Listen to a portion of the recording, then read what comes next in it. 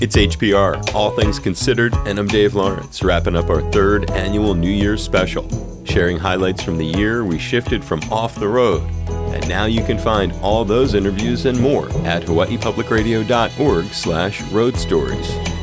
There's no question one of those highlights, too, was in April when we welcomed back Smokey Robinson, who took us through music history. You have an incredible story of how you founded the Miracles. Share a little bit of that with folks. Well, actually, man, when I first met one of the guys who was always in the group, Ron White, we called ourselves the Five Chimes at first. We started singing when I was 11 years old. I met him. We lived in the same neighborhood, and he introduced me to Pete Moore, who was the other guy who was always there, who became one of the Miracles. And then we were singing with two other guys, and we called ourselves the Five Chimes. This was like an elementary school. Wow. And then in junior high school, we changed our name to the Matadors.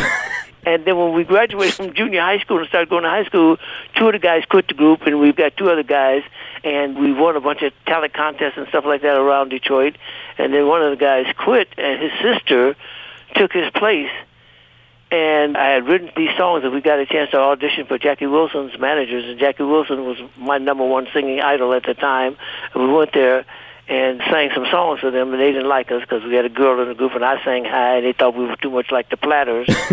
But it just so happens, man, I tell everybody it was a God day.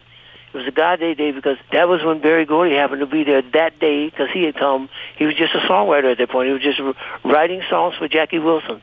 And he had some new songs for Jackie Wilson. He just happened to be there that day and liked a couple of my songs that we sang. He came out and said he liked them, but started to manage us and so on. About a year and a half after that, he started Motown, man. Do you remember the song, what song it was that impressed him? There was one song called My Mama Done Told Me. And it turned out to be the flip side of our very first record at all, a song called Got a Job, in answer to the Silhouettes' Get a Job. So, yeah, man, so I remember. And Berry Gordy, Motown. Motown was Barry's dream. It was his baby. I was the one who asked him to go national because he got tired. He was, like I said, he was a young songwriter and producer in Detroit, producing records on Jackie Wilson and writing songs and all that stuff. And nobody was really paying him, man. So he got tired of that, So he wanted to start his own record company, which he did.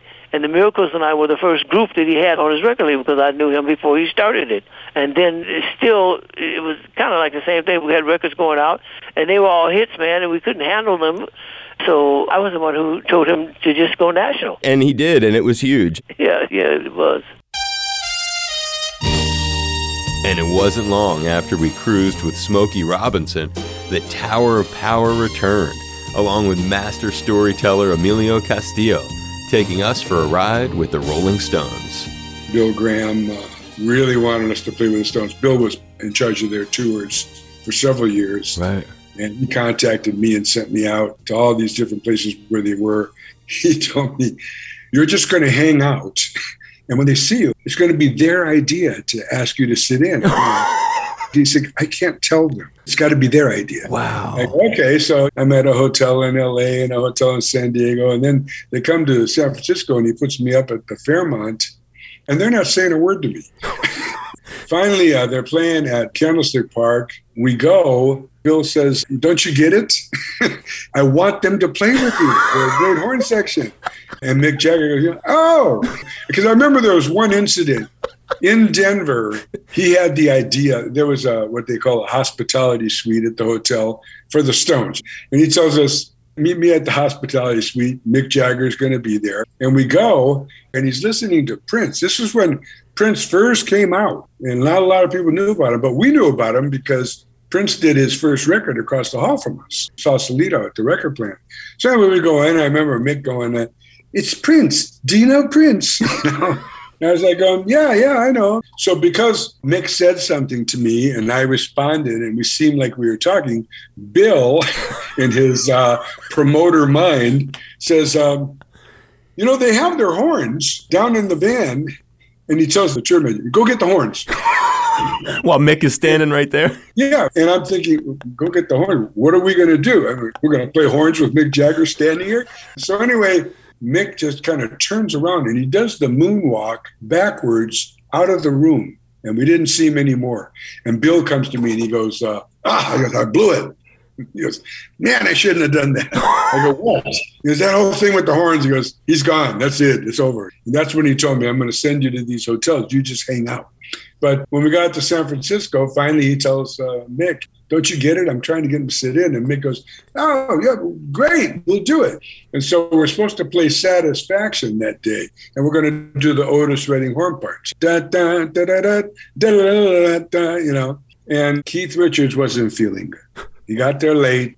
He walks in. He sees the horns. He goes, what's this? And Mick goes, oh, Tower Power horns. They're going to sit in. He goes, not today. And they cancel us. And I split. I'm done. I've already hung out at 4 different hotels. I go back. I'm at my father-in-law's. I fall asleep. And he wakes me up the next day. He says, aren't you going to the Coliseum? I go, no, I'm done with that. And he goes, no, I think you should go.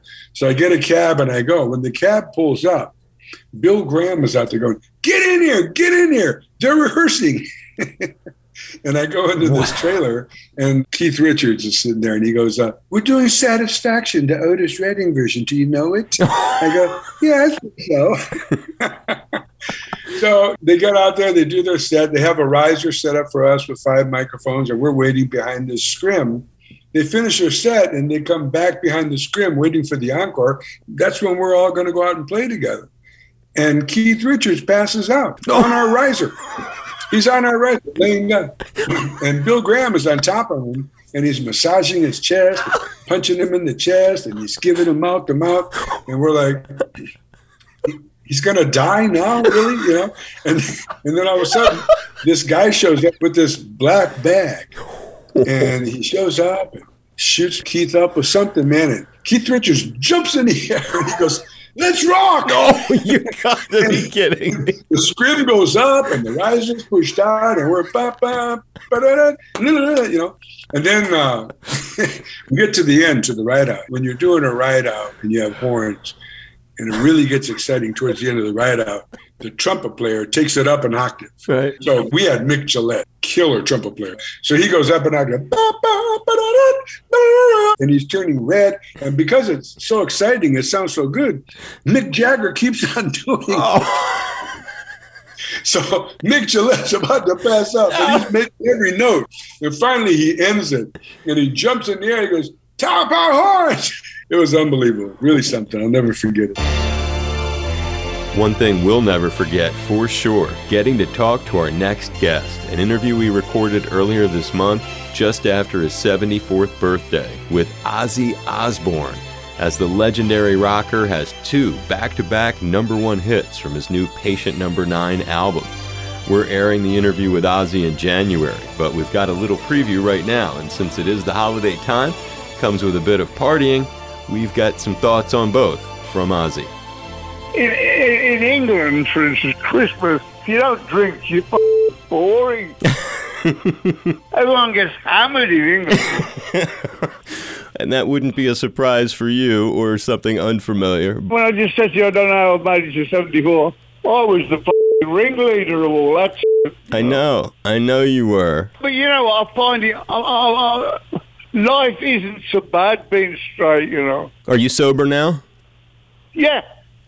Well, I'm nearly sober. I use a little bit of marijuana. That's nothing compared to what I used to. Right. I don't do nothing anywhere near I used to. I used to be doing f***ing powders and all kinds of shit. Yeah, you were a wild man, without question. My drinks yesterday are in history books.